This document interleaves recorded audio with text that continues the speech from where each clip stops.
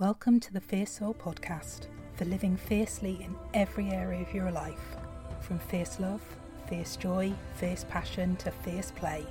I'm your host, Jordan Ray, and I chat with inspirational individuals and thought leaders in free-flowing, unfiltered conversation with a focus on self-love, soulful living, emotional well-being, creative expression and body wisdom, intended to empower you to love yourself fiercely, live soulfully, aligned and authentically. So it's the 1st of December, first day for Advent calendars if you celebrate Christmas, and also well and truly into holiday season. And this can bring up so much for so many people. So whether you absolutely love Christmas and you've had your decorations up for the last month, or whether it fills you with dread, one of the biggest things is recognizing that it's okay. Whatever you feel, whatever your experience is absolutely okay. And then the next part is understanding that not everybody feels like you. So if you're somebody that loves Christmas, recognizing that not everybody feels that way. The biggest thing that this time of year brings is the pressure for families to unite, connect, and again, this brings up layers of expectations, of feelings of should, and quite often, despite being very grown up and very adult, we find ourselves falling back into the patterns that we had as children, especially if this involves returning to families and parental homes or homes where you grew up. There's something about walking back in through the front door where all of those mature adult responses that you have in every other area of your life suddenly fall away, and that teenage self seems to appear as if from nowhere. And that's the reaction that often comes out. And of course, the other part to that is that these are families that quite often we're no longer used to living with day to day, and how we may expect Christmas to be, or how maybe we'd like Christmas to be, and how they see it and expect it could be very different. Add to that differences in finances, differences in family dynamics, and there's just stressors that have the potential to be triggered all over the place. So my invite to you this season is to start looking at you. You are not responsible for anyone else's behaviour. You're not responsible for anyone's reactions to you. However, you are responsible for your own. If you notice, or you even know in advance, that things might come up for you, then this is the time to get very honest, very aware, and also to prepare. If we think of transactional analysis, the ideal for everybody is to be in our adult and to be communicating to the other person in their adult or with the other person. If we know that we fall into our child mode, then it's time to start thinking about what we might need in those moments, how we might be able to deal with this year differently, how we can respond differently in those moments. But also, if you're aware that it actually might go the other way and you might be coming from a place of parent, and probably that critical parent tends to bring out that real child response from somebody else.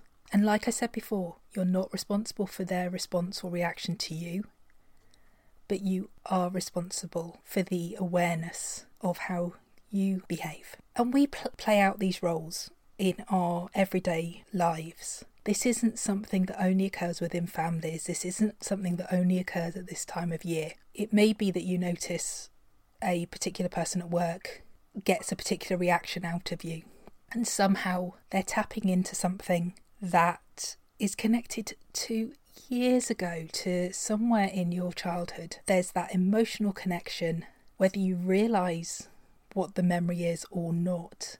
somewhere in your body is holding that memory, and that's what it's bringing up.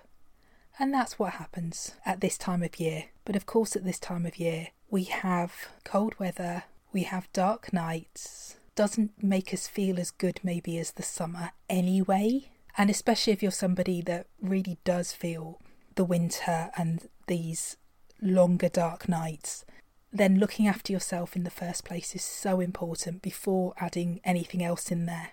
And so this year, what is it that you need to do differently? Do you need to try to walk away? I say try.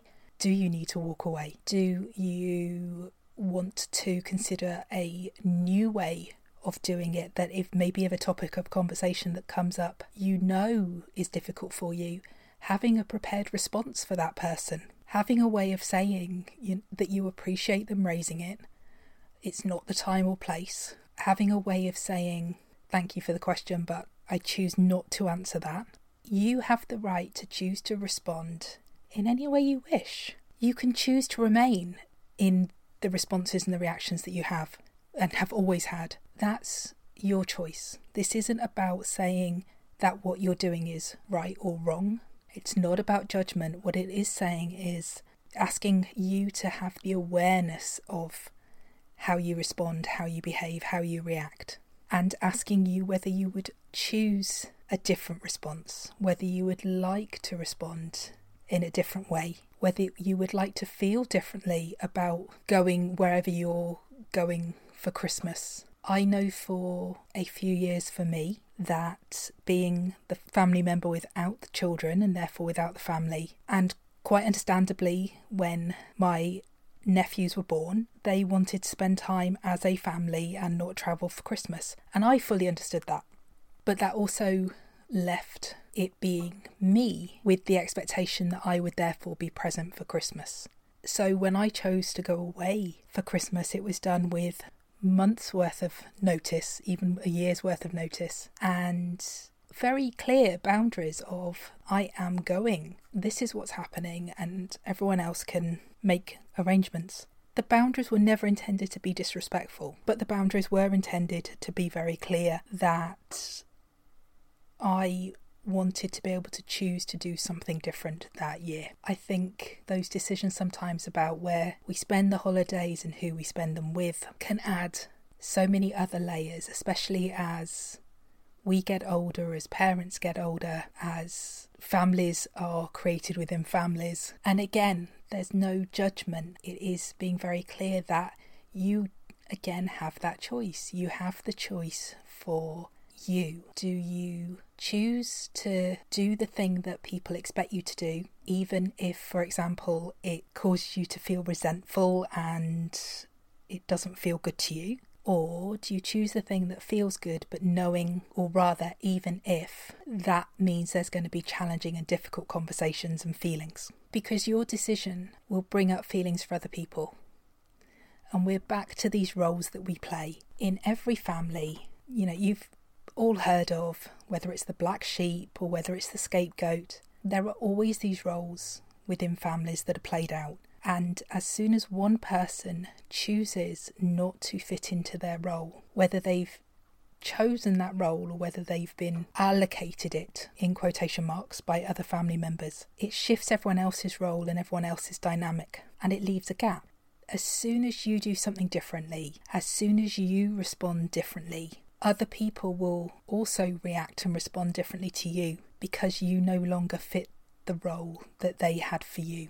And as I said before, again, that is not your responsibility. How they see you, how they choose to see you, how they choose to interact with you, the expectations they place on you, that's all about them. Your choice, your decisions, your actions are all about how do you want to act, how do you want to respond, and how do you want to feel this holiday season. And if you want to feel differently and you want to be able to respond differently, then what do you need to do to be able to align with that person? If you want to feel joyful instead of resentful, what would a joyful person be doing in your situation? If you want to respond calmly instead of finding yourself reacting from a place of anger, what would the calm person do? What thoughts would they have? How would they manage their emotions? These are all the things that over the next days and weeks you can think about, become aware of, make your plans. And as ever, self-love, prioritising yourself, isn't selfish.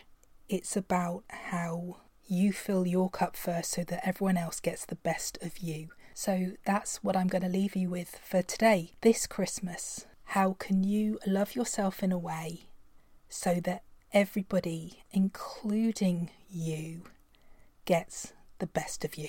Thank you for joining me for another Fierce Soul Conversation.